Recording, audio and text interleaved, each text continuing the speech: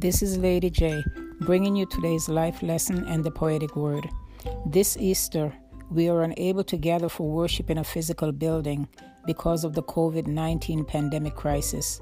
However, we can be thankful for an online community where we can still connect and acknowledge the resurrection of our Lord and Savior Jesus Christ. In times like these, I am mindful that our Creator does not dwell in houses made by human hands, for God has made a permanent home in the heart of every believer. Now, when I speak of the heart, I am not referring to the organ that supplies blood to our physical body. The true heart of a man is the inner core. It is the deepest part of our being that is only visible to God. When we surrender our life to God, He allows His Son Jesus to come and take up residency in our heart. He then changes our heart on the inside so that the outside man will begin to reflect His image and His character. I am so glad that God has changed my heart and showed me His loving kindness and tender mercies. All it took was a humble heart and a simple prayer that says, God, I believe you exist. I believe that Jesus is your Son.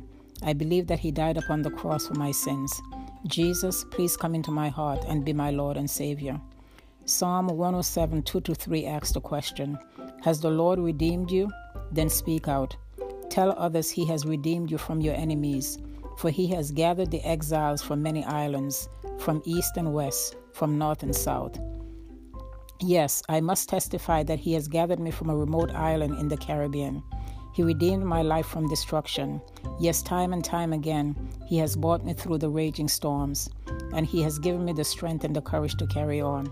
He is my sunshine on a cloudy day, and He is the perfect lamp that lights my way.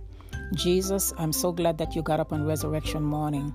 And because you got up, I do not ever have to lie down in shame, guilt, or condemnation. So on this special Easter celebration, this is my poetic composition to you.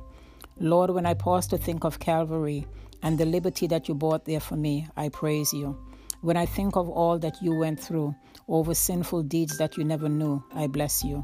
When I think of how you interceded to the Father over every need, I thank you. When I think of what my life once was and the mercy shown from God above, I exalt you. When I think of all your faithfulness in securing me a place to rest, I adore you. When I think of how they pierce your hands and the work of God's redemptive plan, I honor you. When I think of how you were denied, but the Father's will you did not defy, I worship you. When I think of what a privilege it is to call you Lord, I love you. When I think of all your heavenly hosts and the power of the Holy Ghost, Lord, I will live for you. Happy Resurrection Day to everyone.